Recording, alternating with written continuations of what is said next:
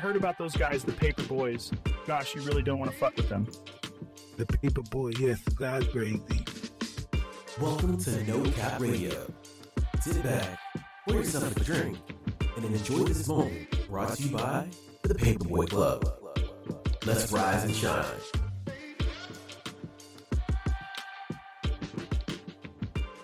La pérennité de l'art, c'est peut-être aussi ça, un petit peu la blockchain. Et est-ce qu'on parlerait pas un peu de Web3? Toi, tu es membre éminent de la communauté Undead, tu es très connu dans le Web3. Comment t'es arrivé dans le Web3? Est-ce que c'était plutôt pour les opportunités de trading ou pour l'art? Est-ce que t'es un fin connaisseur aussi des différentes collections? Moi, tu m'as souvent conseillé d'aller voir des collections. Écoute, c'est pour ça que je parlais tout à l'heure d'histoire de l'art et je me suis dit on va y revenir, c'est que quand j'ai fait mes études de lettres modernes, il y a une chose qui m'a frappé, je pense que c'était en classe de 3e.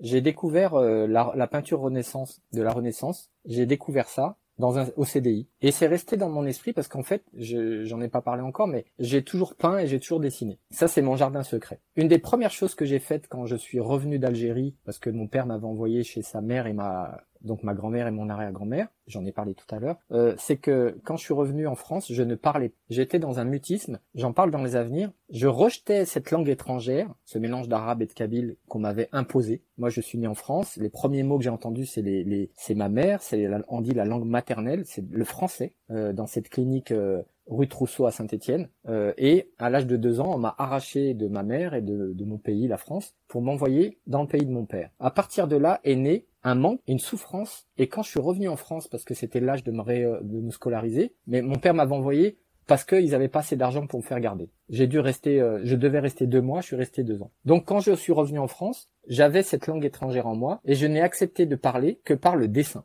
On apprenait des poésies, moi je les apprenais intérieurement, je lisais, et en fait, très, très étrangement, je savais lire le français. Je te promets, quand je suis rentré en maternelle, à l'âge de 4 ans et demi, je savais lire le français. En Algérie, il y a des panneaux, il y a des restaurants, tout est écrit partout en français. Je n'allais pas à l'école là-bas. Par contre, intérieurement, j'ai dû absorber ce qui me manquait. La langue, les mots, les syllabes, les lettres. C'est pour ça que dans les avenirs, le peintre pose 26 stèles, c'est les 26 lettres de l'alphabet. Ce qui est mort et qui va renaître. C'est enterré, mais c'est vivant. C'est devenu de l'invisible, c'est devenu de l'art, des peintures. À partir de ce moment-là, j'ai décidé que le français serait vraiment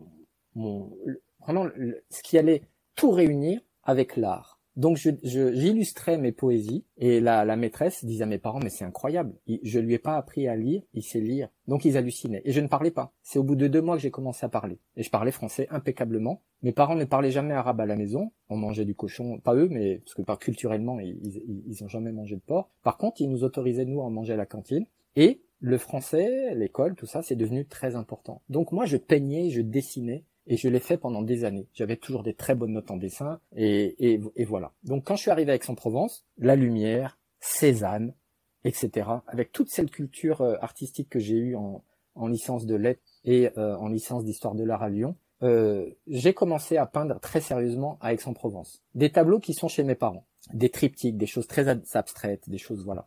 Et j'ai toujours eu cet amour de l'art caché, parce qu'en fait, ce qui a tout dévoré chez moi, c'est la langue française et l'écriture, la littérature, à cause de cette langue qui m'avait tant manqué quand j'étais enfant. Cette sonorité, la voix de ma mère. Donc faut imaginer un enfant, d'un coup, hop, sa mère a disparu. Elle est pas morte, elle est ailleurs. Et je la retrouve où, ma mère? Je la retrouve sur un panneau publicitaire, sur un restaurant dans une rue à Alger, ou dans le village de mon oncle. Dans son restaurant, il tenait un restaurant. Sur la carte du menu, tout est écrit en français. À la télé, quand on regarde un match, on entend des gens parler. Et moi, en fait, je m'en rendais pas compte, mais j'apprenais à lire. J'ai appris à écrire très vite. Ça, on me l'a appris. On me l'a appris en CP, je me souviens très bien quand on a appris les syllabes. Mais je savais lire sans avoir appris à lire. Parenthèse, mon petit garçon de 7 ans, qui s'appelle James, a appris à lire tout seul à l'âge de 2 ans et demi, sans qu'on lui ait appris. On avait acheté des petites lettres magnétiques qui étaient collées au frigo. Et en fait, il a appris tout seul, comme ça. Un jour, on s'est levé, il avait 2 ans et demi, c'était écrit papa, maman sur le frigo. Et c'est quelqu'un qui est devenu un grand lecteur. Il a 7 ans et il lit énormément. C'est fantastique, ça. C'est lui qui a disposé les lettres. Ouais, il a écrit, et un jour, une autre anecdote, je suis dans le métro, il a 3 ans et demi, je devais aller à tel endroit, et il me dit, papa,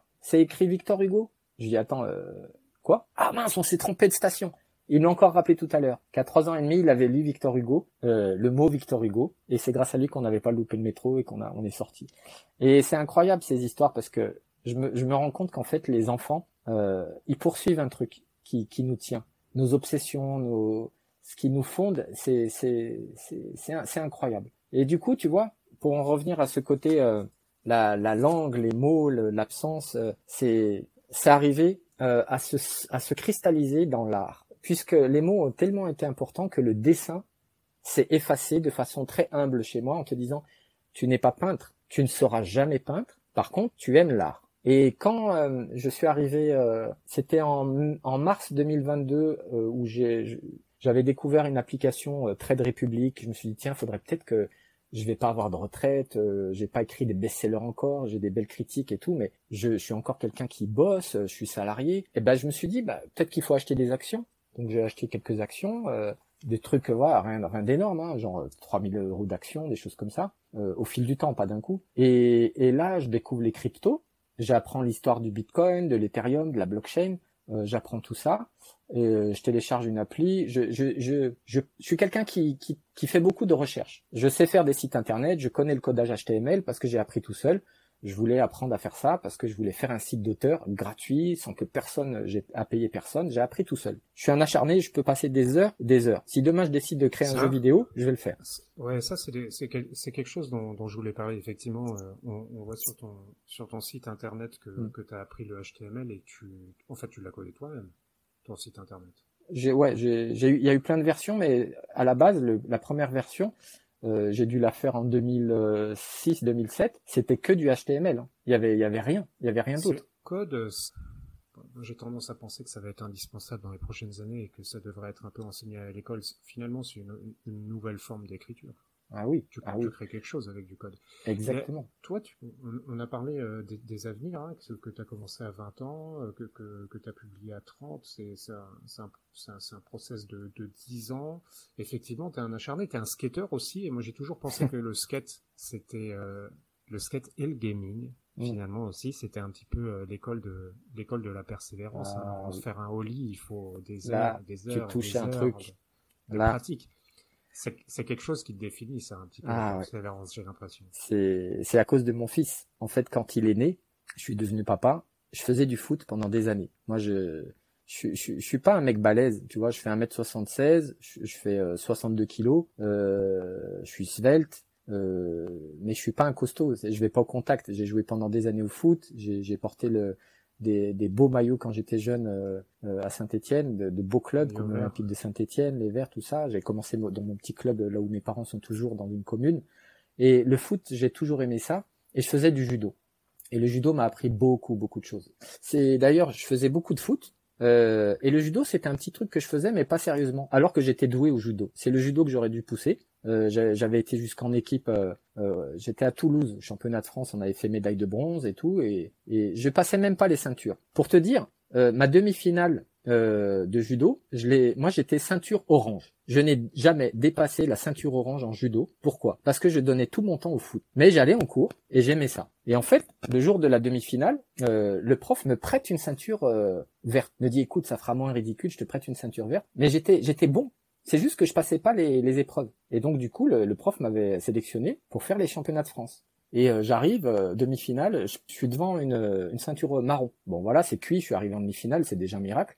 Et dans ma tête, je me suis dit, écoute, en fait, tu sais, t'es un bon judoka, t'as l'esprit. Il faut que le combat dure 5 secondes et tu gagnes. S'il dure plus de 5 secondes, tu perds. Hajime, je l'attrape, il m'attrape, Isaguruma, Ippon. Et j'échoppe la médaille. Parce qu'en fait, pendant des années, sans m'en rendre compte, même si je passais pas les ceintures, j'adorais mon prof de judo, Guy Tissot. J'adorais les cours de judo, la philosophie du judo. Et ça m'a appris énormément de choses qui m'ont suivi toute ma vie. C'est l'humilité, la persévérance et ce truc d'avoir confiance en des choses que tu ne connais pas. Quand mon fils est né, il y a 7 ans, je faisais du foot donc dans un club. C'était loin, Porte Dorée, il fallait 3/4 d'heure. Moi j'habite dans le 17e. À l'époque j'avais une voiture et tout. Et à un moment je me suis dit je peux pas faire ça là. Mon fils va naître, je peux plus faire du foot. Qu'est-ce que je peux faire qui soit intéressant? Et en fait je me suis dit qu'il fallait peut-être faire un truc avec un truc de jeune qui a un rapport avec l'équilibre. Et comme je suis un mec qui fait pas mal de bodyboard, qui a touché au surf quand j'étais en vacances à Oléron avec mes parents, j'ai fait confiance en cet amour des vagues, du surf,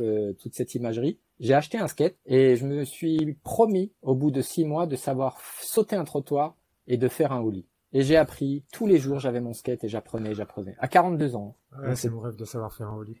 Ça fait 42 ans et je peux te dire que j'avais filmé mon premier ollie, je m'en rappellerai toujours. Je sais exactement à quel endroit à Paris, sur quel trottoir. J'avais posé mon téléphone et je m'entraînais et à un moment je le passe. Le ollie, j'ai la vidéo, il a une hauteur de 5 cm. C'est mon ollie, mon premier ollie, il ne fait que 5 cm. J'étais fou comme si j'avais gagné la Coupe du Monde de football. Parce que c'était tellement difficile de le réussir à mon âge, à 42 ans. Je suis sportif, j'ai du souffle et tout. Mon père a fait des marathons.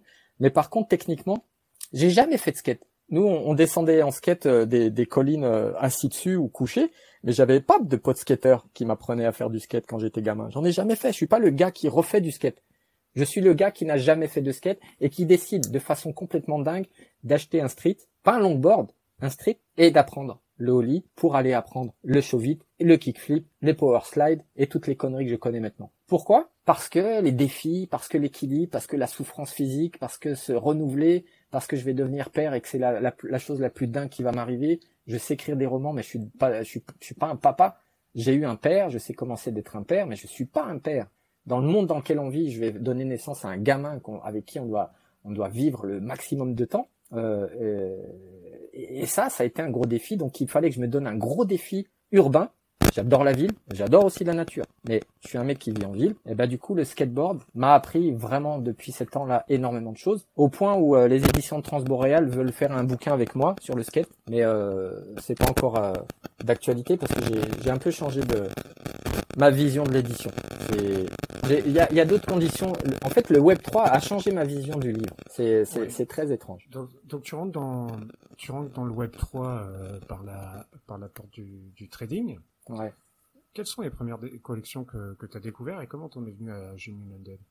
Écoute, je me suis rendu compte que le trading, c'était pas du tout ma tasse de thé, les cryptos. J'ai même fait des trucs avec des leviers x20, x50, des trucs de dingue, mais sans perdre trop d'argent. Je faisais des tests, j'apprenais. C'est pour ça que je parlais tout à l'heure de ce côté acharné d'apprendre. J'ai regardé des tonnes de vidéos sur quelle application, j'ai essayé eToro, j'ai essayé plein de trucs. Et un jour, je découvre OpenSea. J'ai aucun ami qui m'a parlé des cryptos ou d'OpenSea ou des NFT. En fait, c'est de fil en aiguille, en regardant des vidéos pour apprendre quelle appli prendre, pour acheter des actions et tout ça.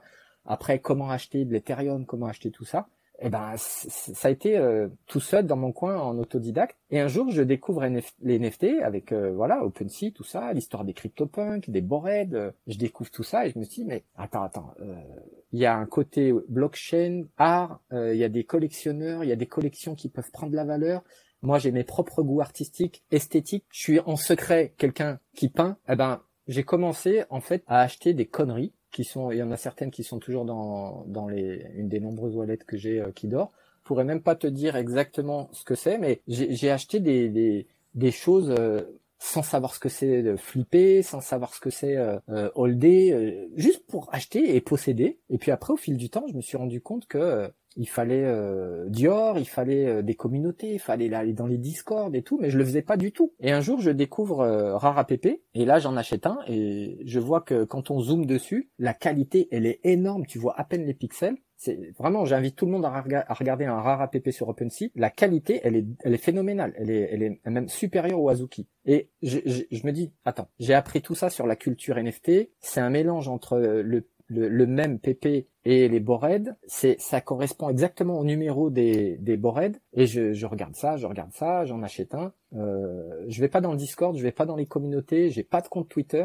mais je me suis dit tiens, c'est cool, et puis j'achète d'autres collections et tout ça. Et au fil du temps, en août, je reviens de vacances à La Rochelle, on a passé un super été, et je découvre, j'avais acheté quelques NFT, je découvre Genuine Undead le 17 août, j'achète un Jungle Bunny, je vais dans le Discord. Je suis un gamer, je suis un ancien modeur sur GTA qui balançait de l'argent aux gens, qui faisait leur voiture en God mode, qui faisait des glitches. Je suis un trafiquant de PS3.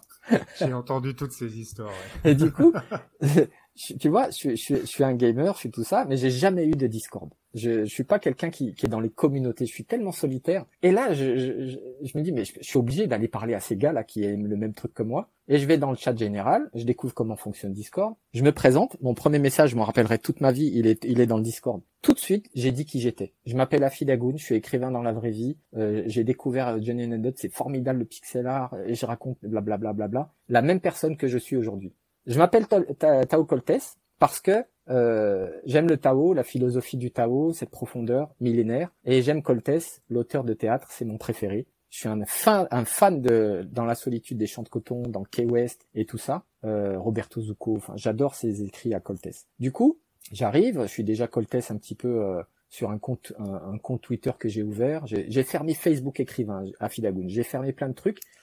Allez, on se lance, on va dans le Discord, on découvre. Dans le chat général, je fais que parler anglais.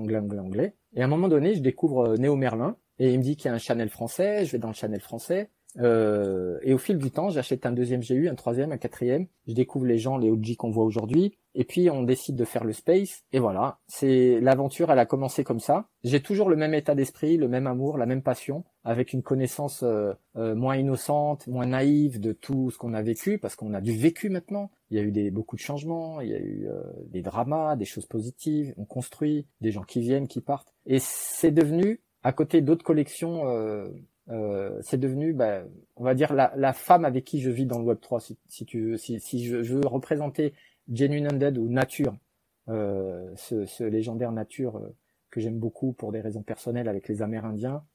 Et j'ai appris aussi que les Romains, parce que j'ai créé les légions chez GU, les Romains aussi aimaient beaucoup cette figure du loup.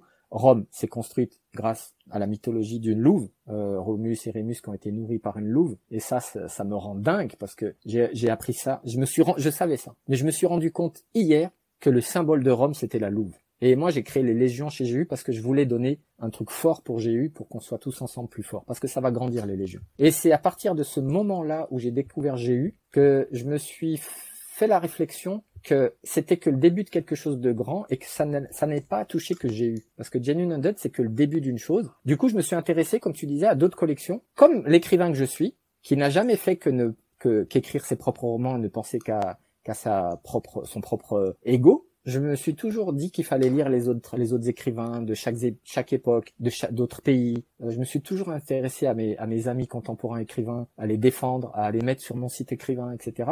Et en fait, je fais le même processus avec GU, c'est que pendant des mois et des mois et des mois, des nuits entières, j'écoutais des spaces de toutes les communautés Web3. C'est comme ça. Je commence le skate, je vais faire du skate tous les jours, et je vais aller à Palais de Tokyo, et je vais rencontrer les meilleurs skateurs de Paris, et je vais être pote avec eux, et on va manger ensemble, et on va piquer ensemble, on va faire du skate ensemble. Et c'est la même chose. Pour moi, je suis quelqu'un d'entier. Du coup, même si j'aime GU, je voulais aussi avoir une connaissance du Web3 pour avoir une vision d'ensemble. À chaque fois qu'on me disait ouais mais ça baisse chez nous, c'est ça, j'ai ouais mais les gars c'est général, tout le monde vit ça en ce moment. Parce que j'ai toujours une vision large des NFT. À partir du moment où je rentre dans un domaine, je veux le connaître globalement. Et on en revient à l'architecture. On voit ce qui se voit et on regarde ce qui est caché. Et on fait confiance aux gens. À partir du moment où on sent un truc, on creuse. Et c'est ça qui fait que le Web3 est magique, c'est que c'est avec le temps qu'on voit la vraie valeur des choses, des projets, des promesses, des gens, de leur dire. On a vu qu'il y a beaucoup de masques qui sont tombés, même chez GU. À partir de ce moment-là, le Web3 est devenu vraiment ce qui cristallise tout ce que j'ai fait auparavant. L'écrivain, le père, le mec, le geek, le gamer, le mec qui fait du codage, le peintre, l'amateur d'art. Mon rêve ultime, c'est de devenir mécène pour donner naissance aux œuvres des autres, et aussi bien en littérature. Je veux aussi aider les gens qui ne trouvent pas d'éditeur à publier. Je veux mettre en relation les arts, cinéma ou édition dans la blockchain, chose qui ne se fait pas. Il y a que l'art pictural qui vient. Et toutes ces choses-là font que il y a beaucoup de choses à faire. Mais à l'avenir, peut-être avec quand les technologies hardware auront évolué, ce sera quelque chose qui sera possible. C'est ça. GU, c'est une collection qui est extrêmement riche en fait. Les traits se ressemblent pas, et pour autant il y a cette signature qu'on reconnaît tout de suite. Comment de ton point de vue, comment tu définirais la collection? On en avait parlé une fois dans un space Twitter de toutes ces références, par exemple à la pop culture. C'est vrai que l'artiste qui est anonyme chez 𝐊𝐿 forcément a une culture très riche, picturale, artistique, au niveau de l'histoire de l'art, au niveau historique, humain, social, avec même des convictions politiques, la décentralisation, le sens de la justice, ce sens de la solidarité, de l'autre. C'est des valeurs qui me correspondent à 2000%. Et moi qui ai toujours été un grand fan du rétro gaming, quand j'ai découvert le pixel art de 𝐊𝐿, j'ai tout de suite adhéré. Réussir à faire ces ombres, ces nuances, cette profondeur de champ, tout ça avec 24/24, c'est pour moi du Picasso, c'est du Dali, c'est du Cézanne. Fou, ouais. C'est, tu vois, pour moi ça, le peintre qui me fait le plus penser à 𝐊𝐿, il y en a deux. Il y a Goya et il y a Cézanne. En fait, par les couleurs, la profondeur, la force, le côté sombre et lumineux et les références profondes, mythologique, culturel, pop culturel. Il y a tout en fait, c'est une mémoire du XXe siècle, mais en plus, c'est une mémoire aussi historique, fondamentalement profonde et millénaire. Quand tu vois que le gars, il va faire des helmets, il va faire la nature qui est représentée par un loup. Moi, j'ai écrit un lore sur 3 saisons. Ça va devenir quelque chose. De toute façon, ce lore sur 3 saisons que j'ai bossé, ça a été 6 mois de travail. La nature, le loup, ça a une racine très très très profonde chez les premières tribus, chez les êtres humains. Et quand tu symbolises ta collection par cette figure-là de nature, avec cette tête, cette peau de loup sur ce visage, forcément, il y a quelque chose de beaucoup plus qu'une collection d'NFT, de crypto, de trading. C'est beaucoup. En fait, ça devient de l'ordre du culturel. C'est quelque chose, et je l'ai toujours dit et je l'assume. Genuine Undead rentrera dans l'histoire de l'histoire de l'art et dans l'histoire humaine. Par rapport à une chose très simple, c'est que l'artiste a créé 9996 𝐊𝐿, ou je sais pas exactement combien, a créé des pièces qui, que tu les regardes en petit ou en grand, que tu les regardes de loin ou de près, ou quelle que soit la façon que tu as de les regarder, ne les regarde pas pendant 3-4 jours ou 5 jours, ça m'est déjà arrivé, en me forçant. Quand tu les revois à nouveau, c'est comme si tu redécouvrais quelque chose de fort. C'est comme si, par exemple, moi, c'est comme si ma compagne ou mon fils, je les avais pas vus pendant 2 semaines, 3 semaines, 1 mois, et que je les revois, et le bonheur que j'ai. Et je me dis, mais Afid, pourquoi tu n'as pas je ne sais pas combien sur ta wallet pour tout acheter ou pour acheter ça. Je rêverais. Mon fils les connaît par cœur. Il en possède 4. Mon fils à 7 ans, il sait quel toit ose, il sait quel PFP tu as. Il reconnaît Liquidity, il reconnaît Mason, il reconnaît Chris, il reconnaît Maxou, il reconnaît tout le monde. Il reconnaît Ro, il reconnaît tous les gens avec qui on parle sur Discord, il les reconnaît. Et il sait exactement quel 𝐊𝐿 il aime. Et je lui disais tout à l'heure, mais James, j'adorerais avoir ça. Quand on a acheté l'hologramme, on avait l'impression d'avoir acheté une Ferrari ou une Jaguar. Moi, j'adore Aston Martin. Tu vois? Exactement ça. Quand j'ai acheté l'hologramme, ça fait des mois que je rêve d'acheter un hologramme. J'ai économisé comme un dingue pour me l'acheter, tu vois. Et à partir du moment où j'ai réussi à trouver comment l'acheter, parce qu'il a fallu que je trouve une économie personnelle pour me l'offrir, ça a été vraiment un plaisir. Et je me suis dit, mais t'es vraiment un dingue, parce que tu sais pas ce que ça va valoir demain. Tu sais pas et il y a pas ce côté trader, investisseur, c'est même pas du côté de j'ai acheté de l'or, il dort, ça va prendre de la valeur il y a un côté vraiment confiance dans ce que je dis sur les traits, et tu disais tout à l'heure, il y en a pas un qui se ressemble, il y a ce côté référence culturelle. Moi, je pense qu'on a vraiment mis le doigt dans un engrenage qui fait que toutes ces histoires qu'on connaît avec Genuine Undead, ces changements, le council, Doc, Mason, les collabs, comment on s'organise. Là, aujourd'hui, j'ai encore fait un post très important dans le Discord pour mettre au clair notre manque de communication, des choses très précises. On ne fait qu'avancer, progresser, avancer à chaque fois. On recule parfois parce qu'il y a des trucs, mais à chaque fois, ça repart sur autre chose. Et il y a ce truc commun qui fait que c'est du recul que j'ai, hein. Je te dis vraiment, ose, c'est pas parce que je suis dingue de cette collection. J'en suis dingue, mais pas aveugle. Et c'est ce que beaucoup de gens n'ont pas compris. C'est qu'en fait, j'en suis dingue parce que je connais la valeur future de cette collection. Pas en éther. Je la connais de façon globale, sociétale, culturelle, pédagogique, éducationnelle, artistique. Je ne sais pas ce qui va se passer. L'évolution avec les rapports avec l'artiste, le marché, etc. Le bull run, je ne sais pas. Mais quoi qu'il arrive, on ne restera pas juste à une collection d'NFT dans nos wallets. c'est comme ça. Bah ça c'est une certitude effectivement, oui, parce qu'il y a énormément de choses qui naissent de la collection. T'as parlé de tes 3 saisons de lore, c'est quand même pas rien qu'un auteur puisse écrire au sujet d'une collection NFT.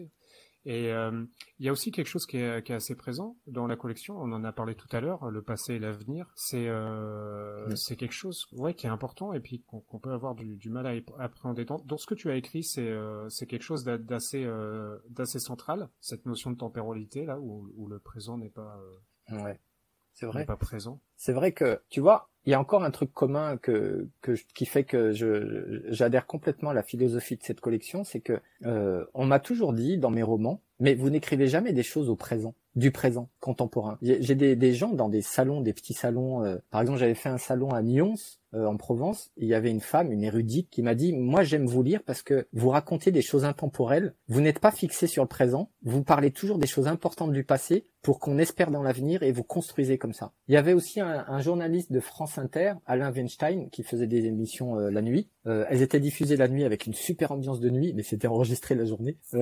Et il m'avait dit: mais vous projetez vos peurs, vous anticipez des choses qui ne vont pas arriver ou qui vont arriver, mais vous avez toujours ce côté on apprend du passé pour mieux construire l'avenir. Mais vous êtes où? Et je lui disais: je suis là avec vous en train d'enregistrer l'émission. Et il était sur le cul que je lui ai répondu ça. Et là, il a reçu des gens éminents, des écrivains, des personnalités dingues, politiques, ce que tu veux. Et il me dit: incroyable. C'est la seule bonne réponse à cette question. Okay. Simple, évident et désarmant.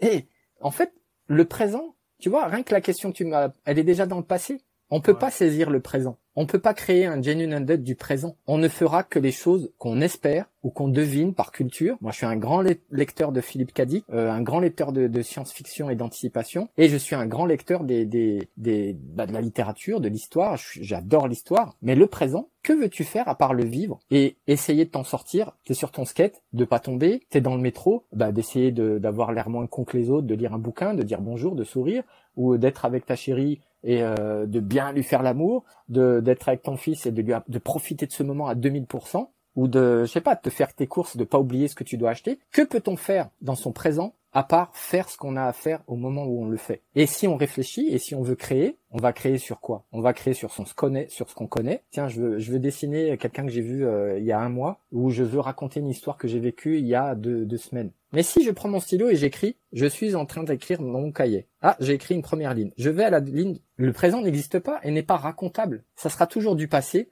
ou ça sera toujours une projection dans l'avenir. Et les artistes n'ont toujours fait que ça. Soit ils racontent le passé, des histoires qu'ils ont entendues, l'oralité qui est devenue à l'écrit, soit ils ont anticipé. Et le cinéma, c'est la même chose. Un film, ce n'est que du passé. Un film, c'est quelque chose qui est devant toi, qui a été tourné et qui avant a été écrit. Le cinéma, ce n'est que du passé. Ce n'est pas de l'avenir. On te raconte une histoire de science-fiction, on te raconte une histoire de science-fiction. Mais le film en lui-même, c'est juste une bobine d'une chose qui a été faite ou post-créée avec les effets spéciaux ou quoi que ce soit. Et tu es là, et tu vois Avatar, et tu vois Star Wars.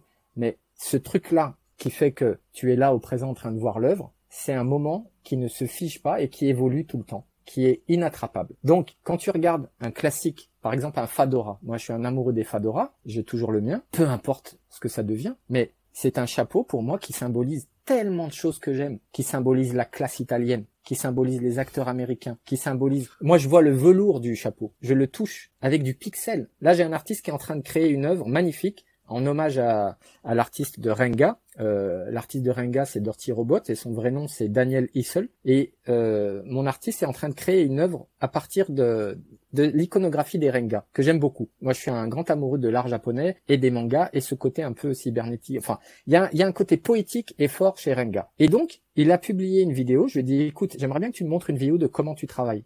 Il est parti d'un zoom sur un pixel. Et il a reculé, parce qu'il bossait sur un écran tactile. Il a reculé, et tu vois petit à petit une dizaine de pixels, une vingtaine, une trentaine, et d'un coup tu vois une fleur, et tu recules, et tu vois l'œuvre qu'il est en train de nous faire. Qui sera peut-être pas vendue, hein. Moi, mes artistes vendent pas encore énormément. Mais par contre, quand tu vois cette vidéo, tu comprends que l'unité, c'est le pixel, et que tout le monde entier, aujourd'hui, qui est arrivé sur les écrans, que ce soit les séries, les télés, l'internet, les jeux vidéo, ce que tu veux, des écrans, il y en a partout, dans les gares, partout, de plus en plus. Ça devient Times Square, le monde. Tu te rends compte qu'en fait, le pixel, c'est la base de tout. C'est la base de tout, ouais. C'est la base de tout. Et moi, c'est l'amour du pixel qui m'a fait aimer le rétro gaming. Je suis quelqu'un j'ai 10 émulateurs sur mon téléphone, je rejoue à des vieux jeux Super NES, des vieux trucs, et en même temps je vais dégoter sur TapTap, c'est une application qui te donne accès au marché chinois des applications Android.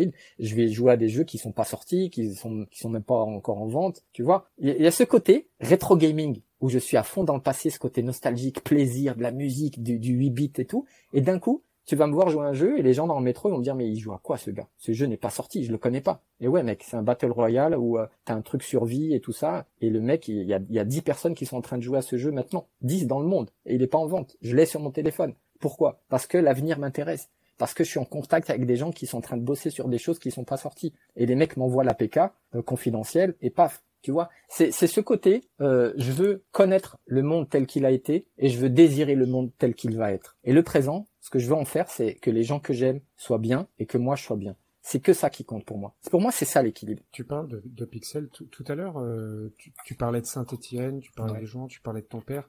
Je vais peut-être dire une bêtise, mais j'ai l'impression que t'as aussi cette vision des gens, peut-être qui sont en apparence les plus simples, mais tu vas trouver chez eux une profondeur qui est soit plus visible, soit peut-être plus intéressante. Et j'ai l'impression que c'est quelque chose qu'on retrouve aussi dans cette collection, c'est du pixel. Alors ça, le pixel en apparence, c'est pas très élaboré, c'est assez simple. Pour autant, techniquement, c'est très très très difficile, j'imagine, le pixel art. Et c'est quelque chose que j'ai l'impression on retrouve aussi dans cette collection là. Moi, je suis en train de regarder un 3T, tu vois. Donc, pour ceux qui connaissent pas le 3T, c'est ceux qui ont que 3 traits, faceless. Tom Philosopher font Crimson, et en fait, il est fantastique et ouais. Il est à 0,3 là. Est-ce que je vais le prendre? Je sais pas. C'est le numéro combien? 777. C'est marrant parce que pour moi, le numéro, ça compte aussi. Ah, mais oui. Le PFP, c'est le 70. Mais c'est vrai, mais moi aussi, je suis très sensible aux chiffres. Ouais. Et ma compagne aussi. Et alors, toi, t'es un esthète aussi parce que t'affiches en PFP, qui est pas moche du tout. Alors, c'est pas un hologramme, c'est un Paperboy avec un top, B3, fond Crimson. Et puis le type illusion. Ouais, je l'aime beaucoup. Ouais. C'est pour te dire, j'avais un loup pendant longtemps, et pour que quelqu'un, je dis quelqu'un, hein, t'as vu, pour que quelqu'un remplace mon loup, il fallait se lever de bonne heure. Ah mais oui, ça. Et j'en parlais avec Chris, il me dit, le jour où tu vas changer ta paix, il a pas dit ça comme ça, mais on en a parlé, on s'est beaucoup parlé de tout ça, parce que j'adore les Paperboy. Et je lui ai dit, écoute, ça y est, j'ai changé la PFP sur Twitter. Et j'avais changé ça a été un engagement très très fort de virer le loup et de mettre le Paperboy. Et quand je l'ai eu grâce à Stanfield parce qu'il m'a acheté mon Roy. En fait, il m'a acheté mon Roy et grâce à lui, j'ai réussi à obtenir tout de suite le Paperboy que je voulais. Parce que il y a des traits que j'aime, mais je vais pas les acheter. Par exemple, les hologrammes, je les ai toujours aimés, mais c'est celui-là que je voulais. Et je suis quelqu'un qui peut attendre 10 mois avant d'avoir le GU que je veux. Ah, mais voilà, moi, tu sais pourquoi j'ai cet hologramme, Oz? Non. C'est le seul qui a les 2 yeux qui clignotent. C'est le seul. C'est quel numéro? Je vais te dire. Donc, j'avais remarqué avec, je sais plus avec qui, et je crois que c'était avec, peut-être Stan. Avec Stan, on avait discuté. Je lui ai dit, mais j'ai l'impression que cet hologramme, c'est le seul qui a les 2 yeux qui clignotent. Et c'est le 448? Non, c'est le 4313. 4313, je vais aller voir tout de suite. Là, voilà, c'est le seul qui a les 2 yeux qui clignotent. C'est incroyable, c'est une dinguerie. Il te cligne ouais. Et si je regarde les autres hologrammes, ouais, les autres hologrammes, les yeux bougent. Lui, ses 2 yeux sont fixes et il cligne, comme s'il avait des paupières. Si tu tapes hologramme, tu verras les autres en comparaison. C'est incroyable. Les pixels des autres hologrammes bougent. C'est-à-dire que c'est, ouais. Tu vois? Et maintenant, si tu tapes sur hologramme et t'en regardes d'autres en comparaison, c'est pas du tout le même procédé de glitch. Les yeux se décalent. Et le fond matche bien avec. Hein. En fait, le fond match. Et faut que je te dise un autre truc. Moi, je suis un dingue du Japon ancien. Un de mes films préférés, c'est Les 7 samouraïs. Et j'adore le cinéma japonais. Et j'ai toujours dit à mon fils, il faut que j'achète un samouraï depuis octobre. Et j'en ai jamais acheté. Et je me retrouve avec un samouraï hologramme, en plus avec une veste que j'aime beaucoup parce que j'ai toujours aimé la veste de l'agent secret. C'est fou. Hein. Mais c'est exactement, c'est le mot, il clean, contrairement aux autres Ouais, c'est qui le se seul déplacent. qui cligne des yeux. Ouais. Et je sais que c'est pas fait par hasard. Sans doute, hein, je crois pas que l'artiste ait laissé un seul pixel au hasard. Ouais, il a ici. tout travaillé. Ouais. Quand on voit qu'il passe les Incroyable. lunettes derrière les cheveux, enfin, c'est incroyable. Et ce Paperboy là, c'est vraiment, tu vois, par exemple sur ma wallet Ledger, j'ai classé mes GU et celui que j'ai mis tout en haut, il a une catégorie, c'est The Boss. Et en dessous, il y a le Hall of Fame avec le loup, le Watchcaps et le hologramme. Ensuite, il y a les Genuine Cyber, j'en ai 4. Et puis après, il y a les classiques, tous les autres classiques. Ouais, pour moi, le boss, c'est un des plus beaux Paperboy. Hein. Le B3, c'est un truc qui est Le B3, fantastique. il est incroyable, ouais. T'as un très joli watch cap aussi dans le Hall of Fame. Mm. Je suis en train de regarder, je suis désolé. Non, vas-y, de toute façon, c'est tellement beau. Et c'est pour ça que j'ai fait la galerie dans le métaverse. Et elle va se développer, la galerie, hein. Dès que j'ai du temps, je vais développer la galerie GU, parce que j'ai vraiment envie de faire, je vais en discuter avec Chris sur ce qu'on peut faire pour les Paperboy. J'ai vraiment envie de développer tout ça. Il faut savoir que dans OnCyber, je peux créer, moi j'ai acheté un espace, hein, j'ai acheté un métaverse dans OnCyber. C'est une énorme galerie. Il y a beaucoup de choses que je vais remettre. J'ai mis des extraits de films que j'aime, etc. Mais je tiens absolument à développer celle de GU parce que je peux mettre un portal où je veux. Et dans ce portal, tu rentres et tu vas dans une autre pièce. Et en fait, je peux créer une espèce d'architecture dans le métaverse infinie. Si tu regardes le OnCyber de GU que j'ai créé, il y a une porte qui va chez 𝐊𝐿𝐋𝐓, parce que j'ai acheté un espace Atari. Il y a des jeux vidéo jouables sur les murs. Il y a un flipper, il y a un Space Invaders, il y a plein de choses. Et tu as un portal qui va aller chez ma compagne comédienne, où tu as sa bande démo, ses vidéos. Tu as une porte où tu vas dans le loft de mon fils, avec des jeux vidéo, des dessins animés. Et tu as une autre où tu vas dans un énorme truc. En fait, elles sont toutes interconnectées. Où est-ce qu'on trouve l'accès à ton InCyber? Ah, Tu vas InCyber, dans mon... t'es qu'à Loft, ouais, bien sûr. Ouais, dans mon Linktree, là, ouais, voilà. Bon, on Et va là, mettre tu ton peux accéder. Linktree dans la description. T'as pas besoin de connecter de wallet, hein. T'as juste à laisser charger, et ensuite tu bouges avec les flèches. Ouais. Pas besoin de connecter de wallet, ça c'est important à savoir. Bah, ça fait, ça fait, bah, j'aime balade dedans, ouais. Ça doit être une belle balade. Je suis dessus, là, en fait. Est-ce que tu prendrais une minute, parce qu'il y a eu un événement, moi j'en parle à chaque fois à tous les membres de la communauté, c'était le burn du War. Ah, Est-ce oui. que tu nous partagerais ton ressenti, là, sur cet événement? Comment tu l'as vécu? Moi, j'ai le vécu de l'époque où j'ai trouvé ça sympa symboliquement, vu le contexte international, j'ai trouvé ça bien. Après, j'ai le recul d'aujourd'hui avec toute ma connaissance de la collection, de tout ça. Je trouve ça dommage d'avoir grillé une œuvre d'art qui était magnifique, un helmet aussi symbolique, parce que la guerre fait partie du monde. Tu vois, je t'ai parlé des injustices, tu m'as bien montré ce côté chez moi qui fait que je sais qu'il y a tout ce qui est oppression, etc. Ça fait partie du monde. Moi, je serais pas là en train de te parler s'il n'y avait pas eu la guerre d'Algérie, s'il n'y avait pas eu mon arrière-grand-mère qui a été enlevée d'une tribu à New York, la région de Manhattan. Les Sénéca étaient là pour aller vivre tout est parti de là, en fait. Ma vie est partie d'une indienne qui a été envoyée dans les champs en Andalousie pour travailler, et ensuite elle a donné naissance à ma grand-mère qui a connu mon grand-père kabyle, et mon père est né, il est venu à Paris, ensuite à Saint-Étienne. Tout ce cheminement n'aurait pas existé sans des injustices, sans l'histoire, sans la guerre. Et je trouve que occulter la guerre, c'est une erreur philosophique, artistique fondamentale qu'on n'aurait pas dû commettre. Symboliquement, c'est beau, et moi je pense que voilà, si c'était à refaire, je ne le referais pas, parce que quand on dit genuine undead, ça veut pas dire tout noir ou tout blanc ou innocent. Genuine, ça veut dire authentique. Moi, j'ai créé les légions elles ont fait du mal, mais elles ont répandu le savoir romain. Rome, c'est pas que du sang, c'est pas que Néron, c'est pas que des pillages. Rome, c'est le monde dans lequel on vit. Toutes les villes, moi je suis un fan, un fan absolu. D'ailleurs, mon fils veut devenir architecte, je suis un fan d'architecture. Le pays que je visite le plus au monde, et t'en reviens, c'est l'Italie. Moi, quand j'ai découvert Rome, ça a été une claque fondamentale dans ma vie, de découvrir les ruines de Rome, de connaître toutes ces histoires. C'est pour ça que je pense que les légions vont donner beaucoup de force à l'avenir, et ce que le début à Genuine Undead, c'est qu'on a toujours dit Undead Army. Undead Army, et on brûle War, alors qu'on est en guerre. On est en guerre contre la bêtise. On peut être en guerre contre l'analphabétisme. On peut être en guerre contre l'injustice. On peut être en guerre contre l'alcoolisme, contre les maris qui frappent leurs femmes. On peut être en guerre contre le racisme. On peut être en guerre contre la drogue. On peut être en guerre contre beaucoup de choses.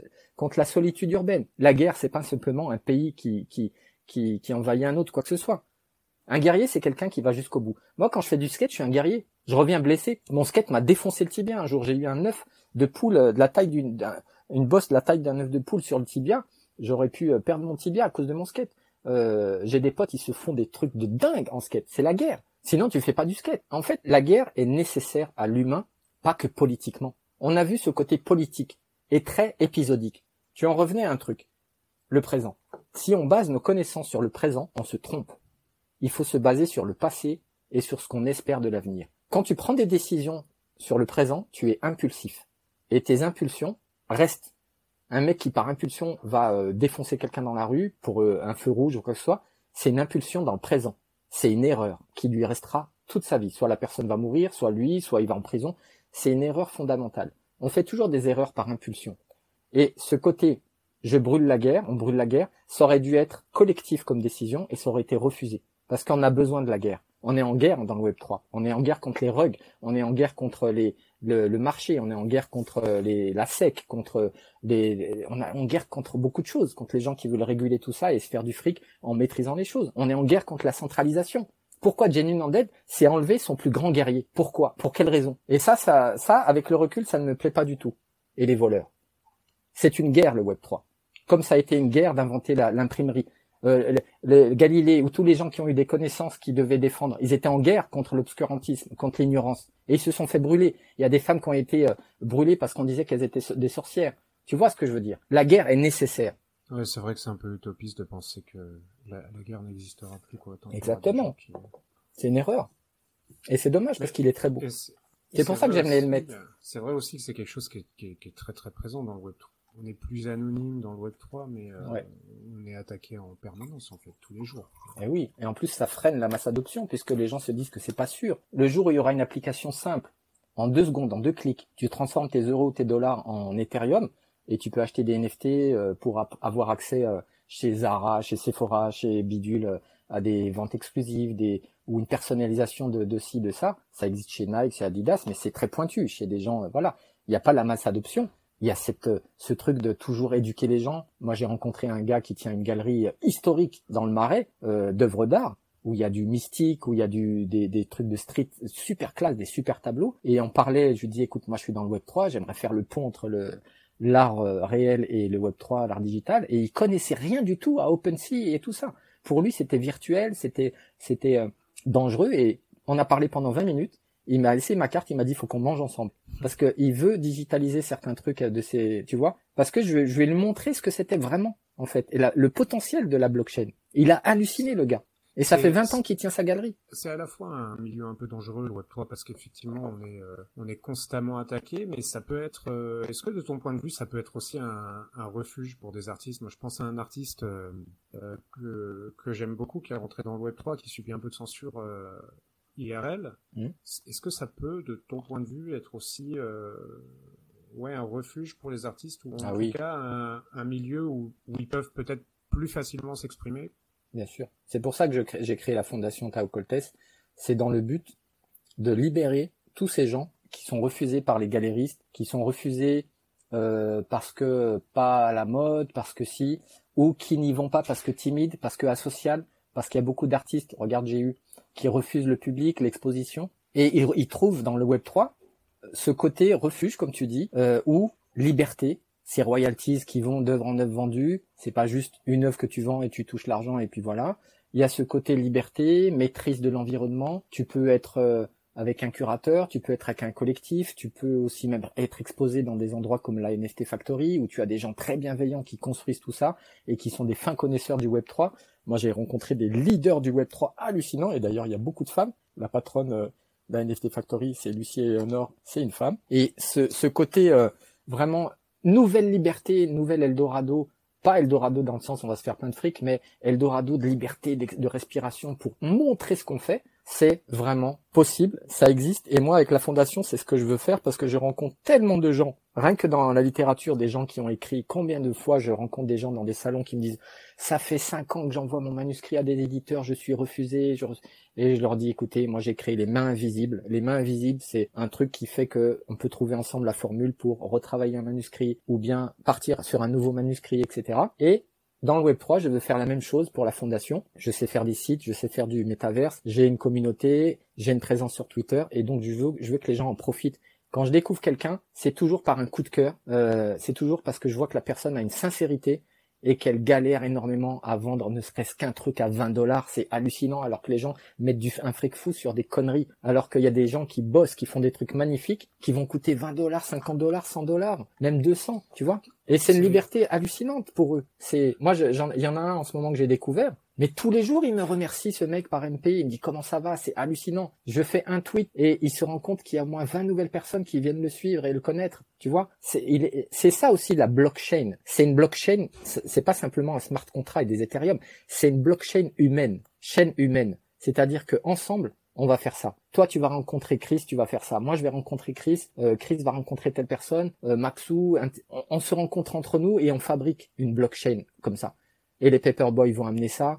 Et le podcast va amener ci, et on crée de l'intercommunauté, etc. Je suis rentré dans The Plague, parce que j'ai toujours aimé Ponce. C'est quelqu'un avec qui j'ai toujours aimé discuter. J'ai toujours croisé dans les spaces au début. Et j'aime sa philosophie au fondateur de The Plague. Ce gars-là, j'ai acheté pour la Légion, on a réussi à avoir une offre, on en a un dans le wallet de la Légion 1, donc celle que j'ai avec Chris, Maxou et Aureus, et on était super content de l'avoir, The Plague, parce que c'est une belle collection, une belle communauté, il y a un esprit. Et j'en ai acheté un moins personnellement dans la semaine, mais c'est incroyable, le retour que j'ai eu des personnes. C'est que dans le Web3, il y a vraiment des bonnes personnes et des bons projets. Et comme par hasard, c'est un projet qui est très en lien avec GU. On peut acheter un GU avec leur monnaie, il y a ces ponts-là, cette blockchain humaine est en train de se construire. Et il est là l'espoir. Il faut qu'on se focalise là-dessus. On tiendra le coup jusqu'au prochain bull run si on continue à construire comme ça, à supporter les Paperboys, à supporter les communautés qu'on fait. Tout à l'heure, il y aura un space fabuleux. Moi, je vais retweeter aussi. On va rebalancer les infos dessus. Parce que c'est des choses comme ça qui font que les artistes vont pouvoir s'exprimer. Des gars comme Marcus Manson qui s'est acheté un loup grâce à son art. Je pense pas que c'est un mec qui roule sur l'or. Et c'est grâce à son art qu'il s'est acheté un loup. Quand tu as des mecs comme Unicode que j'ai connus, et tout de suite, j'ai dit, écoute, je veux qu'on discute, on va faire des choses ensemble. On était parti sur le lore, il illustre ce que je fais, etc.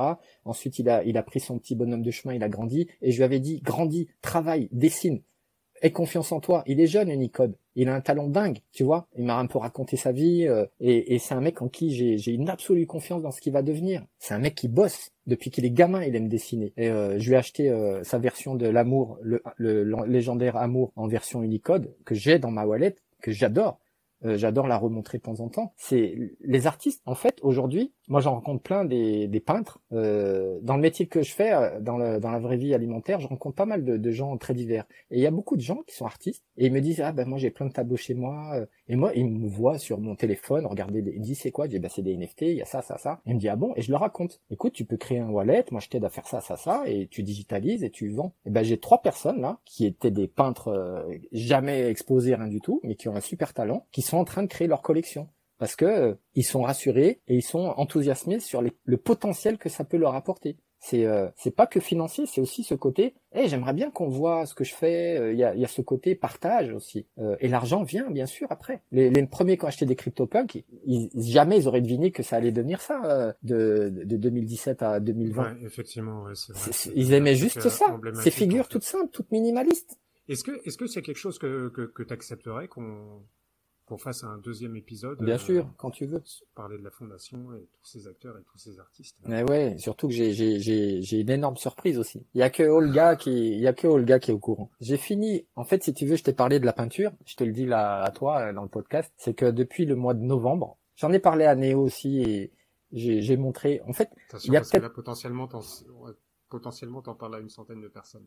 Ouais, mais je vais pas tout dire. Mais en fait, il y a un petit cercle très restreint à qui j'ai parlé d'un projet perso qui me tient à cœur parce que comme je te dis, j'ai toujours peint et je suis en train de finir quelque chose sur laquelle je travaille depuis novembre, tous les jours un peu.